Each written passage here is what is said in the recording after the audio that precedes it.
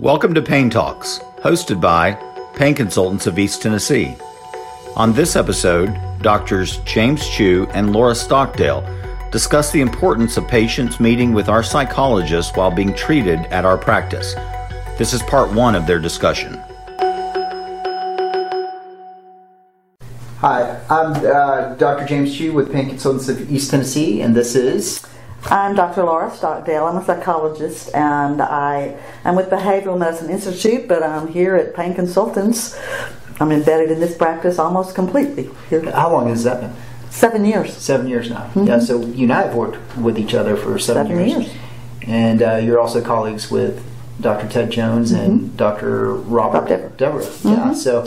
But let's hear a little bit about your background. You've been in behavioral medicine, or just how long have you been a psychologist? Well, I've only been a psychologist for 20 years, and before that, I was a nurse practitioner, clinical nurse specialist with a master's in psychiatric nursing and a bachelor's in nursing. So I've always been really interested in that mind-body connection. And you worked a lot as a nurse or as a psychologist in the cardiac floors prior to kind of transitioning, is that right? Right, but I've always worked with medical patients.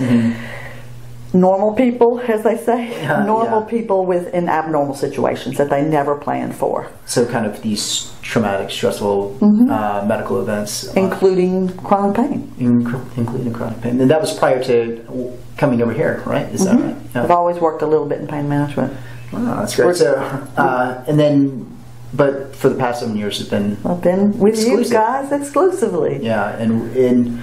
Dr. Stockdale's insights for us clinicians have been really important to help us figure out what's going on with the minds of some of our patients. And we find it's important. From your perspective, how do you think it's important for just the patient themselves? Okay, well, I explain this to every patient when they come in. The first thing I tell them is, we don't think you're crazy. That's not why the doctors have sent them here to see me. It's just... People get better care when you as a staff and we as a staff have a better sense of who they are as a person, so that it's a good assessment just what's going on in their life.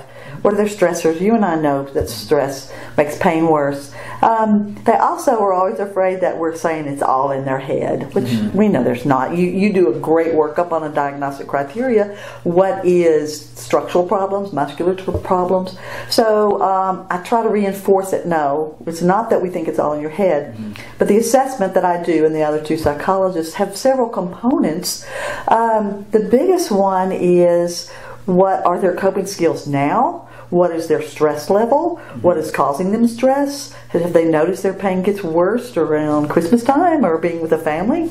So that the whole team can make up a more comprehensive treatment plan. I mean, if somebody's had a death in their family, we might need to do some grief work. We look at coping skills.